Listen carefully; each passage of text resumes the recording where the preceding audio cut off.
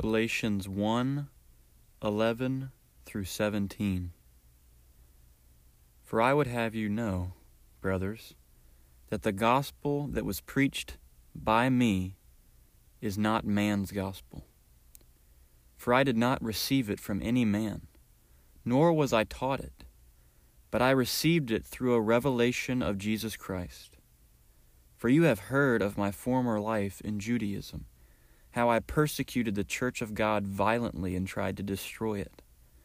And I was advancing in Judaism beyond many of my own age among my people. So extremely zealous was I for the traditions of my fathers.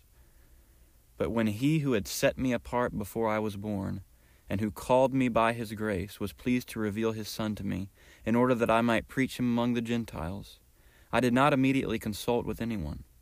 Nor did I go up to Jerusalem to those who were apostles before me, but I went away into Arabia, and returned again to Damascus.